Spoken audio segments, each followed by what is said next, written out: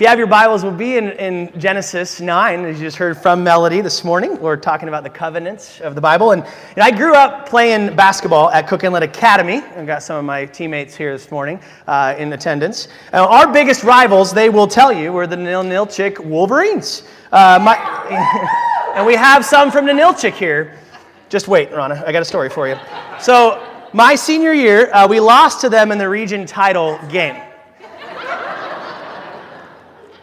It gets better. We won't name names, but somebody on our team missed the free throw, and I'll never forgive whatever his name was, Luke, I think. Oh, yeah, that's right. I'm very over that. I'm over it. It's totally fine. But we both, Nilchik and Cook Inlet, advanced to the state tournament, and as fate would have it, we played each other again in the state final. And Rana, there was a different outcome. We didn't squander our second chance that the good Lord had given us. We had a second chance against Nilchik, and in double overtime, we emerged victorious. And the icing on the cake, not only were we state champions, but it was against our foes, the Nilchik Wolverines. Praise Jesus. Now, I can't lie to you that still to this day, when I drive by Nilchik High School on the way to Homer, that's what you do in Nilchik, you drive by Nilchik, a little smile still kind of corners up on the edges of my mouth when I pass the Wolverines' den. We all love a second chance, right? We love being given second chances. Sometimes we're not as good at giving them as we are receiving them. And we wrestle with, when do we give someone a second chance? How many times does the unfaithful spouse get a second chance? How many times does the person in prison for some of the deepest seated, ugliest crimes be given a second chance? And then in our own lives, how many times will the Lord give us a second chance when we blow it over and over again? We're talking about second chances in our story this morning. We're walking through what we are calling the unfolding promise. This is the Bible story of God's rescue plan for mankind. And what we're seeing, we said that this story is sort of like a fuzzy picture. That at the beginning, you can't really see very clearly what the picture looks like, what God's rescue plan is going to be. But as we go through this story over the course of the fall, we're going to see the fuzzy image become clearer and clearer. We said in our first week that God established this covenant with Adam and Eve right out of the gates in creation. We said that God created us, according to Genesis 1, for three things. Number one, He created us for right relationship with Him. Our Creator, we are to relate with Him as His sons and daughters. We said number two, He's called us to rule under Him, that He has placed us on this earth as His representatives to rule and reign, subdue and have dominion over the rest of creation. And then finally, we're invited into restful worship of Him, to trust that God is in control, and to trust His wisdom and His provision for our lives. What do we see right out of the gates? That how quickly Adam and Eve in the garden, they completely blow it. That they disobediently eat the fruit, the one command they had been given, and sin fractures this relationship, or as Ross said last week, reversed it. That we were called to relate with God, and yet our relationship with Him is broken. That we were called to rule under Him, but we rebelled against that call, and Adam and Eve chose not to rest in His wisdom and His provision, but to decide for themselves what was right and wrong, provide for themselves, and they failed God as image bearers. And this week, we're going to see in the covenant with Noah, God give mankind a second chance. They lost to the Nilchik Wolverines in the garden. Will they be able to defeat them this next time around? Spoiler, no. But the pixelated picture of God's rescue plan is going to get clearer and clearer, and we'll see that today. So we're on a search and rescue. We're on search for a rescuer, I should say, a snake crusher. If you remember last week, Ross pointed us to Genesis 3:15. In the midst of God cursing mankind for their sin, we see a little dim ray of hope. He gives him a promise, and it's in this weird language about the seed of a woman and the seed of a serpent, and he says that the seed of the woman, a child, is going to crush the head or strike the head of the seed of this serpent. There's an allusion to the rescue from sin and death and Satan right here in the garden. So now we're on this search for this snake crusher. And what happens in Genesis chapter 4? Well, Adam and Eve have a child, and his name is Cain. Now, in their minds, they're going, the seed of the woman is going to rescue us. So they're probably thinking, is Cain the rescuer? The firstborn son. And what do we see very quickly? Is Cain the one who will bring life, give life to mankind? No, in fact, he's one. The first son takes the life of the second son. He is not a life giver. He's a life taker. This is not the snake crusher. And so from here, the world's population grows, and as with it, so does sin. And we get to Genesis chapter 6. If you're reading along in your version, we're going to have the CSB, the Christian Standard Bible, on the screen. It's a really strong translation, a good blend of word by word and phrase by phrase. So we're going to use that this morning as a reference. He says this: the Lord, verse 5 of chapter 6 in Genesis, the Lord saw that human wickedness was widespread on the earth, and that every inclination of the human mind was nothing but evil all the time. Verse 12, every creature had corrupted its way on the earth. So there's evil, not just in mankind, but on the entire world, all of creation. What do we see God call us to, Adam and Eve to, in the garden? He said, go and make the rest of the world like Eden. Make it a sacred place where my name is worshiped and glorified, where I'm obeyed, where I am trusted. To fill the world with image bearers who relate with me rightly, relate with each other rightly, and relate with creation rightly. But instead, what do we see here? We see the world. Adam would have been still alive at this time. And what we see is the world is filled with corruption and violence and injustice. They've devalued God, their maker, and devalued the image makers, the image bearers that he made, and the rest of creation as well. And so then God says something pretty alarming in verse 7. He says, then the Lord said, I will wipe mankind, whom I created, off the face of the earth, together with the animals, creatures that crawl, and the birds of the sky, for I regret that I made them. I have decided, verse 13, to put an end to every creature, for the earth is filled with wickedness because of them. Therefore, I am going to destroy them along with the earth. Now, you say, wait a second, God can't do this, right? He would break his covenant. What did God promise in the garden? I'm going to send a snake crusher to defeat evil and bring you life. God can't rescue mankind if there's no more mankind. He can't wipe everybody off the earth and save them. You can't kill them and save them, God. What are you doing? Well, entering onto the scene is a man named Noah. Verse 8, Noah, however, found favor with the Lord. These are the family records of Noah. Noah was a righteous man, blameless among his contemporaries. Noah walked with God. And he fathered 3 sons, Shem, Ham, and Japheth. So we see here that there is this man who seems to be pretty good, right? His resume looks good. It looks like Cain failed, but we're going to continue the snake-crushing tryouts, and we'll give Noah a go, right? Lift and stomp, and lift and stomp. And we're going to see if he's the guy who can defeat sin and death for mankind. But there's a hint here in the way that he finds standing with God. Look at verse 8. It says Noah found favor with God. This is the first time the word grace is used in our Bibles. It gives us a hint that it's not ultimately Noah's own right standing that makes God choose him. So we're going to see here God's solution is going to be a new beginning. And we're going to hear a lot of language that we heard at the beginning, just a few chapters ago, in creation. First of all, we're going to see an uncreation. The flood story is really the creation story in reverse. The water, remember on day 3, what happened? God separated the water from the land. As he separated the waters, dry land emerged. And what we're going to see in the flood is actually a reversal of that. The waters go back over that land. And in the process, what happened on the subsequent days? Life appeared on those lands, plants and animals and humans. And what happens in the flood? The life is taken from those plants and animals and humans. And what do we see at the end of it? There's nothing but darkness over the face of deep waters. And this is the exact thing that we see on the second verse of the Bible. When it says the earth was formless and empty, darkness covered the surface of the watery depths. We are back to pre-creation. We are back to darkness before God had said, let there be light. And just like that, the light and life of the world are gone, right? Not quite.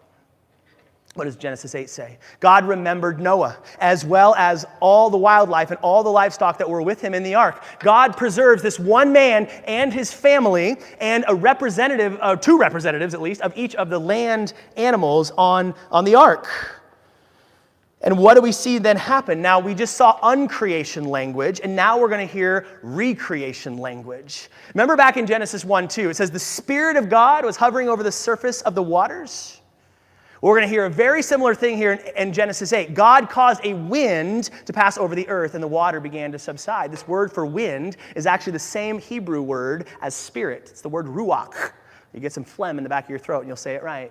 Ruach, spirit and wind. So spirit or a wind hovering over the face of the waters. And before what happens? The water recedes in Genesis 8. That we see once again appearing as the waters are separated, land. And out of the ark, what re-emerges on the land where the plants are regrowing, but more humans and animals. We hear a creation story, a new beginning, a second chance. And just like God started with one man, Adam, so here we start with Noah and his offspring. Noah is represented here as the new Adam. And in Genesis 9, we hear very similar language in God's covenant with Noah that we hear with God's covenant with Adam. He says to Noah right out of the chute and to his sons, be fruitful and multiply and fill the earth. That's the same exact thing he said in Genesis 1:28 to Adam. Fill the earth with image bearers. Now the point here is God is saying, my purposes will stand. I created humankind to bear my image, to rule underneath of me. And that will happen. That will come to fruition. And my promises to make that happen will be standing just as sure as my purposes. I'm going to start over with you, Noah. But we're going to see a few modifications because we're living in a fallen world now. So let's look at the terms of the covenant. I just want to remind you so that we're not plagiarizing. Some of these ideas and our outlines coming from God's kingdom through God's covenant. A great book by Gentry and Wellum. If you follow along with that, get a copy. It's been very helpful in organizing our thoughts that we see in the Bible and its covenants. So we see four terms here in the covenant. Number one, be fruitful and multiply and fill the earth. Now again, this is the exact same language that we see in Genesis 1. But then we see a deviation from this. Number two, the next term, animals will fear humans. Animals will fear humans. Verse 2, the fear and terror of you will be in every living creature on earth. Every bird of the sky, every creature that crawls on the ground, and all the fish of the sea, they are placed under your authority. Now, this is interesting. God instills a fear of humans into animals. Remember, we're living in a fallen world now, and all the creation is corrupt under the curse. Now, I love hiking. One of the scariest things of hiking, of course, your nightmare would be seeing a big grizzly bear. And now, we're told, and I don't want to test this theory, but we're told that the bear is more afraid of us than we are of it. Okay? So here I've come marching through the woods with my little bear bell, and I'm supposed to be scaring the bear? Like the bear and I have a stare down, and the bear runs off for me? That bear's a moron, right? Have you seen my teeth compared to his teeth? Have you seen his claws compared to my little sausage fingers, right? Like in a showdown, we know who should be the one soiling themselves. But in the midst of this, we see the bear is the one that's more afraid. Thank you, Lord, for Genesis 9, verse 2, right? And so I'm sure that's the main reason, right, was so that I could hike. That's why this term is here. So number 3, animals now are given to humans as food. Animals are given to humans as food. Verse 3, every creature that lives and moves will be food for you. As I gave the green plants, I have given you everything. So really the heart of this one is that we can now eat meat lovers pizza, right? And all God's bacon lovers said, hallelujah, right? Man. Now, he says you can eat the meat, but there is one restriction that he puts on the eating of that meat. And he says, don't eat meat with the blood still in it. Verse 4, however, you must not eat meat with its lifeblood in it. Now, he's going to get more specific as to why in a moment. But what we see here is he said the life is in the blood, the lifeblood. He's associating life with blood. The last term that he puts here is that human life is sacred. It's sacred. That word means to be set apart, connected with God. It's holy. There's something significant about human life in God's eyes, that he sees it as priceless. It's special to him. It has infinite value and worth. And so he puts a second restriction on this killing of animals. He says you cannot kill other humans, not that animal. Verse 5, and I will require a penalty for your lifeblood. I'll require it from any animal and from any human. So whether a human takes a human's life or an animal takes a human's life. If someone murders a fellow human, I'll require that person's life. So this is preventing, is putting a caveat against murdering a fellow human, also against eating another human. So cannibalism's off the table. Hopefully that doesn't ruin any of your picnic plans this week. I was camping this summer with our community group. Here's a bear licking its lips, wanted to eat Josiah, who probably is delicious, to be fair. And this this bear, this little black bear, bit our camp host while we were there, gnawed on his foot for a little bit. And what they knew, okay, something's got to happen to this bear, right? So they call Fish and Game, they call the troopers, and they're hunting this bear down, trying to put it down. Why? Because they know that an animal who is a threat to human life needs to be taken care of. And what we see here, remember, this world is now full of evil and violence. People are killing each other. They're devaluing each other in the image-bearing nature that we are given. And so this shows us how God is going to try to prevent everything from going exactly back to the way that it was. God says those who take life will have life taken from them. And we see God's design for justice. And it's in seed form here. And God is not calling on personal vengeance. So if someone was to kill my brother, that doesn't mean I just go out like Robin Hood or Batman and take them down and kill them myself. We're going to see his institution of human government, that human government is here to restrain evil, especially when it comes to taking each other's lives. Now, but notice here, why is it that we can kill animals and eat them now, but not fellow humans? Well, he explains, he reminds us of his created intent in verse 6. Whoever sheds human blood, by humans his blood will be shed. Why? Here's why. For God made humans in his image. And just like in the garden, he is saying, human life is sacred to me.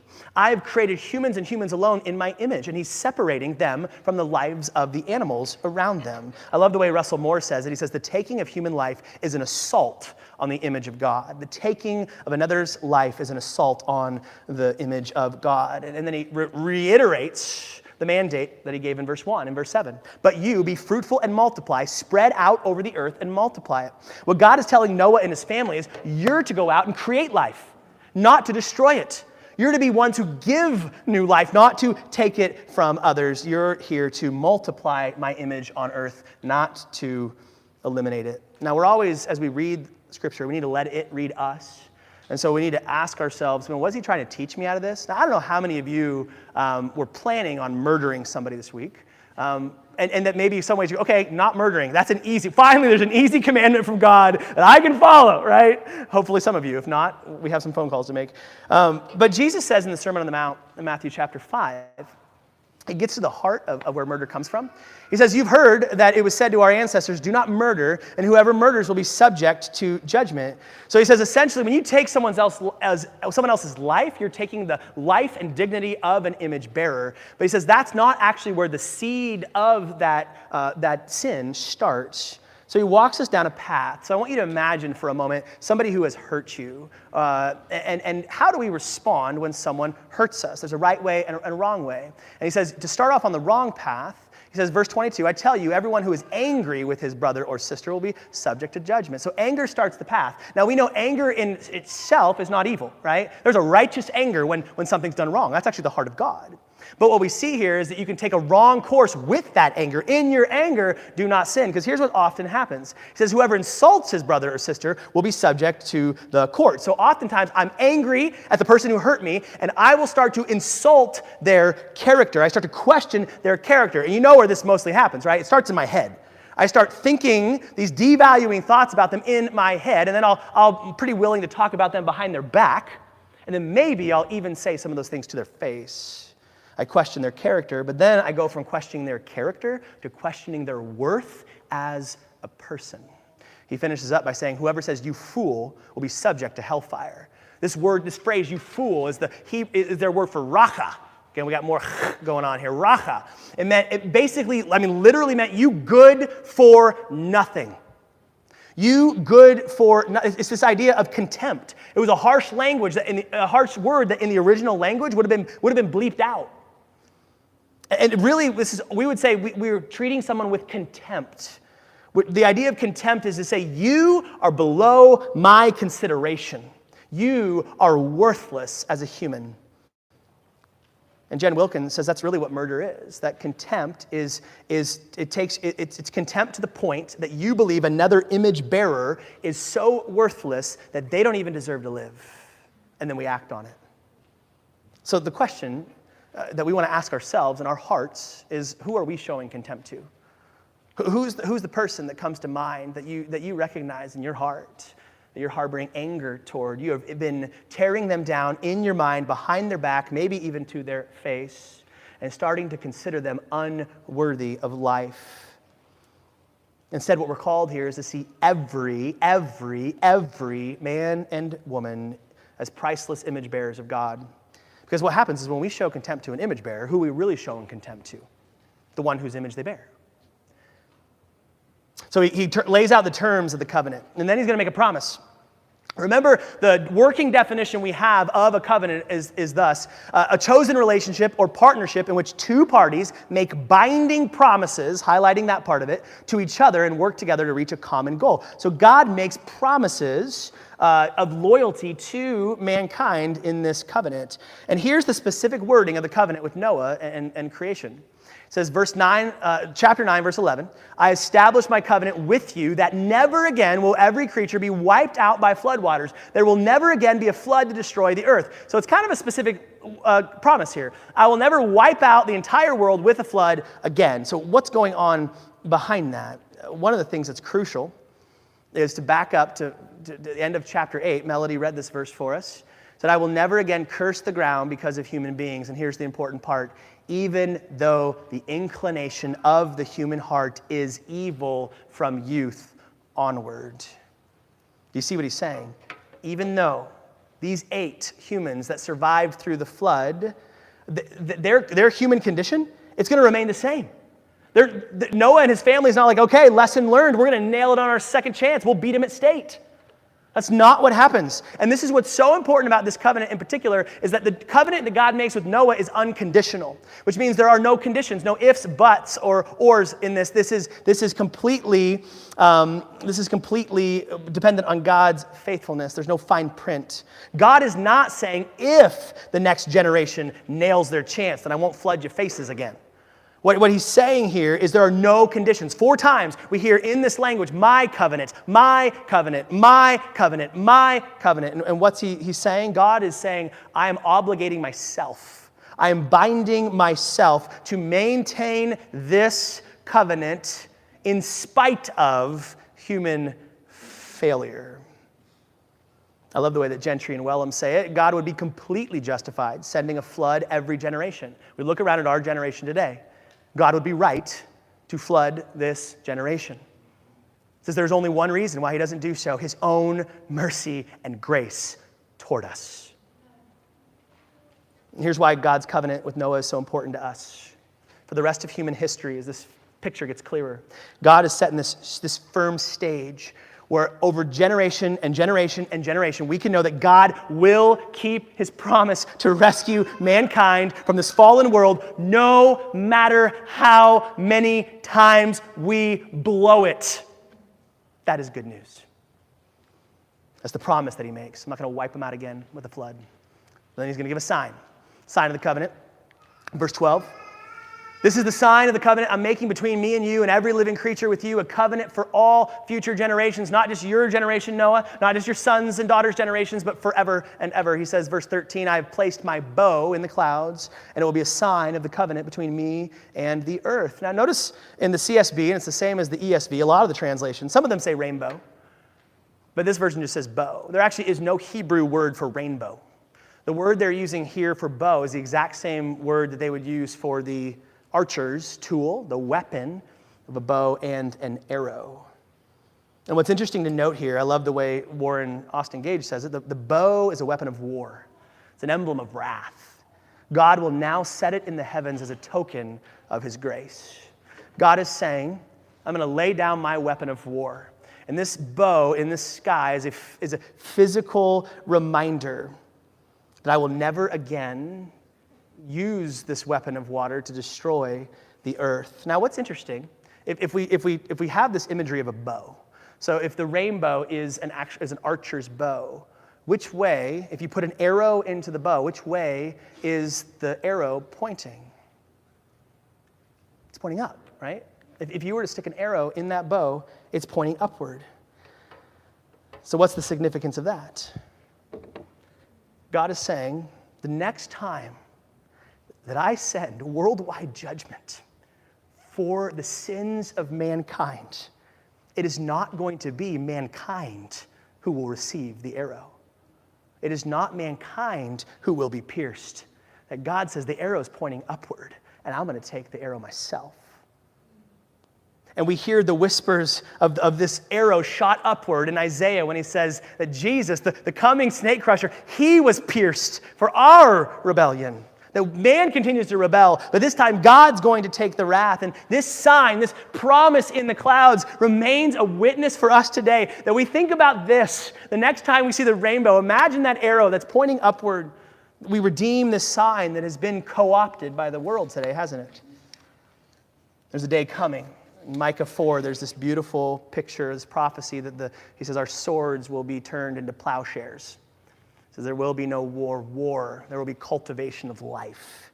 This is that eternal Sabbath rest that we said in week 1, right? The first 6 days had time markers. Day 7, well, that was the intended completion. That's what the world is heading toward. And don't we need to be reminded of that promise today? Don't we need to be reminded as we look around and see a world full of corruption, as almost seems like almost every week we see another church leader who's fallen. As we look around and we see the death and destruction and violence as we pray for our brothers and sisters in Afghanistan, that we see the division that is just ripping the church apart from the inside throughout this pandemic, that we can know that there's a day coming, and when we look at that bow in the sky, we are reminded that no matter how many times every generation gets it wrong, that our God will be faithful. And what we see here at the end of the story, it takes a sordid turn. So we're going to see over and over again in the story, is another failed snake crusher. So Noah, who is the second Adam, he's given a second chance. And he's going to nail it this time, right? Surely he's going to learn from Adam, right? He's not going to make the same mistakes, right?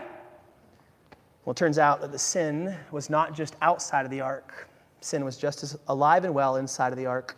And what we see is a second creation, and we also see a second fall. If you look at Genesis, the end of Genesis chapter 9, we're going to hear very intentional parallels between Genesis 3 and the fall of man and what happens next. So look with me at Genesis 9:18. Noah's sons who came out of the ark were Shem, Ham, and Japheth. Ham was the father of Canaan. Note that one. These three were Noah's sons, and from them the whole earth was populated. Noah, as a man of the soil, began planting a vineyard. So what do we have here? Another Adam in another garden. And it says, verse 21, he drank some of the wine, became drunk, and uncovered himself inside his tent. We see more failure involving fruit and the temptation of it. And it leads to more exposure and nakedness. Ham, the father of Canaan, saw his father naked and told his two brothers outside. Then Shem and Japheth took a cloak and placed it over both their shoulders, and walking backward, they covered their father's nakedness. Their faces were turned away, and they did not see their father naked. Isn't it awesome the way these passages always line up with Family Sunday? So good.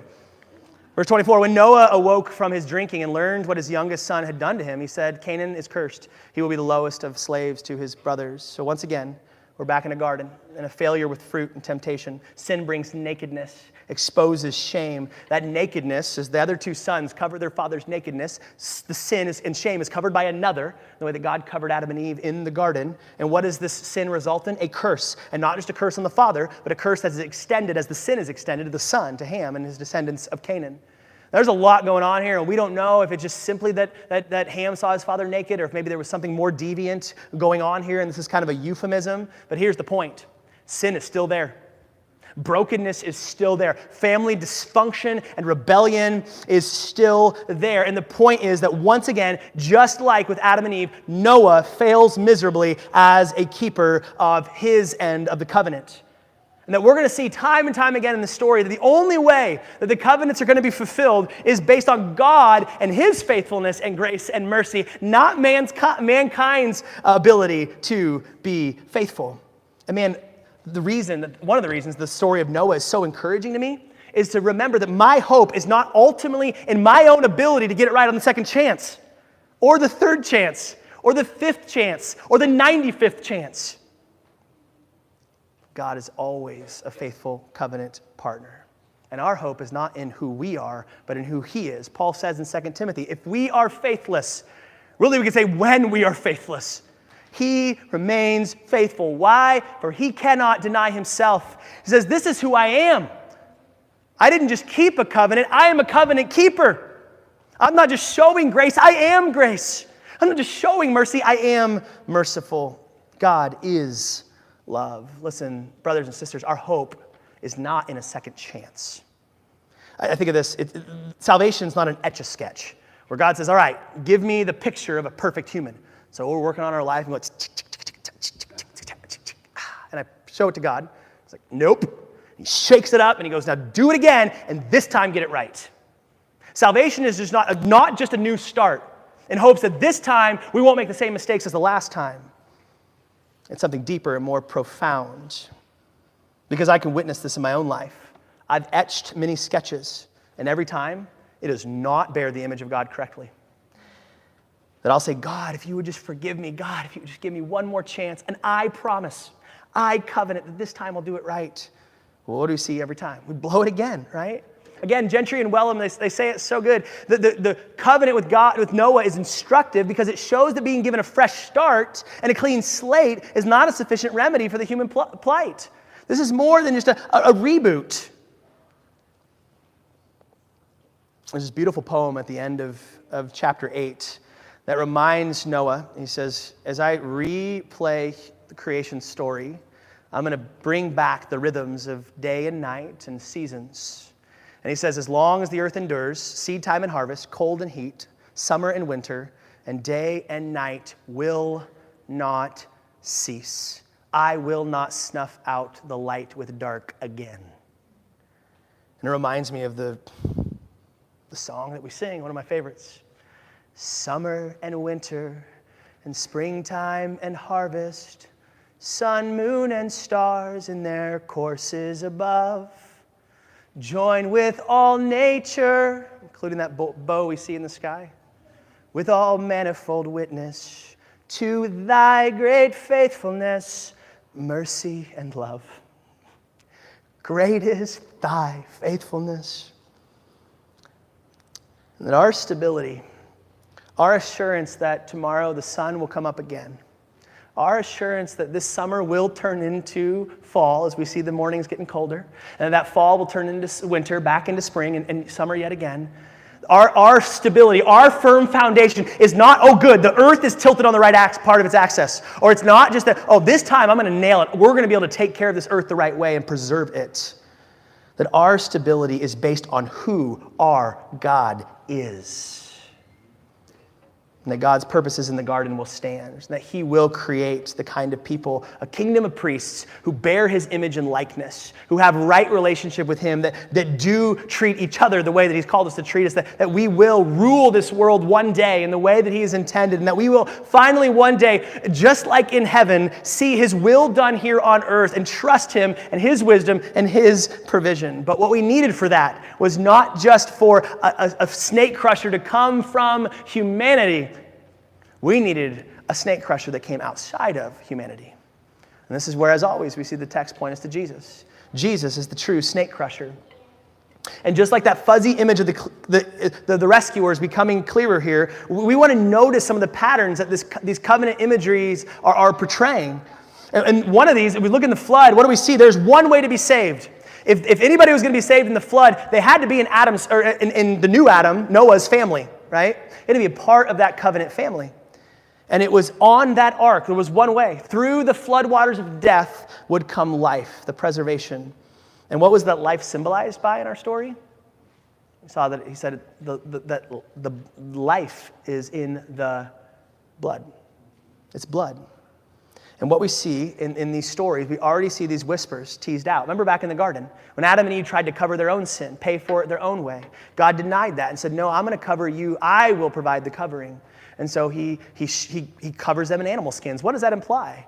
The shed blood of an animal, an innocent, the animal didn't sin. Adam and Eve did. And that animal's blood is shed, an innocent animal's blood is shed for Adam and Eve to cover their sins. There's a whisper there. And we see that again here in the garden. Noah, likewise, could not please God on his own. But look at what it says in Genesis 8. Then Noah built an altar to the Lord. He took some of every kind of clean animal and every kind of clean bird and offered burnt offerings on the altar. So once again, Noah sacrificing animals, the shed blood of an animal, to be offered to God, and look at God's response. When the Lord smelled the pleasing aroma, he said, I'll never curse the ground again because of human beings.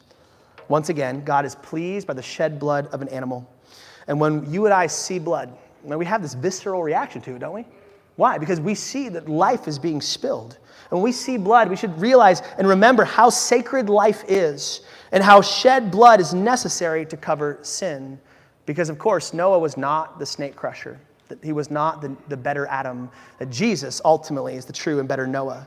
And for us today, too, there's one way to be saved, and that is to be included in the family of the last Adam.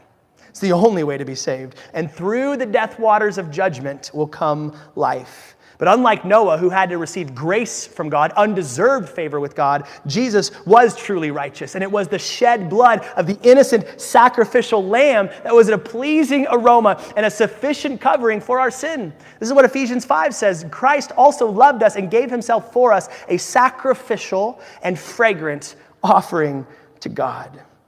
This is life from death. And brothers and sisters, this is not just a new start for life. Jesus gave us more than a second chance. Jesus Christ gave us a new source of life. He said, it's just not you shaking up the Etch-a-Sketch and trying to get it right this time. I'm actually going to give you new life, my life.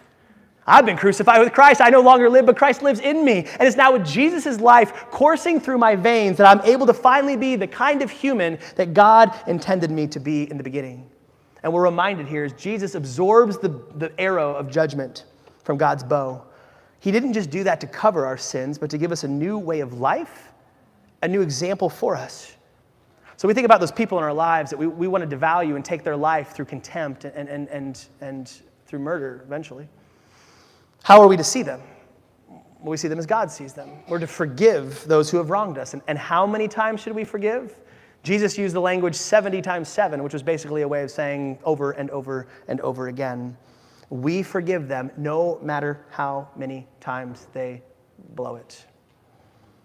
And how do we forgive? As we've been forgiven. This is what he calls us to in Ephesians 4. Be kind and compassionate to one another, forgiving one another, how just as God also forgave you in Christ. He calls us to this new kind of humanity, the kind of humanity he created us for in the beginning, where we do not take life, we do not devalue life, we do not show contempt for life, we forgive, we restore, and we preach the good news of the lifeblood of Jesus that was shed for others, that we would glorify the one whose image we bear. Would you pray with me? Father God, thank you for the life of Jesus that was spilled out for us so that we may have life. And Lord, we think about our own call. Our hope is only in Jesus and in his promise. Noah's only hope was that God would spare him. But he had to listen and trust and obey. But there was one way. That was to do an absurd thing, to build an ark, to do something that had never been done before, and to trust God's word and to take this leap of faith and build a boat in a world that had never needed a boat. And Father, we know that today you're calling us to do something crazy. Trust you with our lives, that you actually say it's from death that we live, that we completely surrender. But the way that we keep our life, Jesus said, is to give it up and actually enter into the floodwaters of judgment symbolized by baptism. And through that death, we would find life in Jesus. Father, would we be a people who don't put our hope in second chances, but put our hope in this new life source that we have in us. Yet not I, but Christ who lives in me. Father, if there's somebody here today that needs to release the anger and contempt and bitterness they've been holding on toward another person, today in Jesus, they would find the ability to let that go and to see that person the way you see them. That doesn't mean there's not cases where there needs to be boundaries and there needs to be a no. That does mean that in our hearts, we need to value them the way that you value them, and that we would forgive as we've been forgiven and rejoice in the one who took the arrow from us. That's the only firm foundation that we have to know that the sun is coming up tomorrow. The seasons will continue on through eternity. It's in the name of our loyal, sacrificial, sweet-smelling aroma of Jesus that we pray. And all God's people said, amen.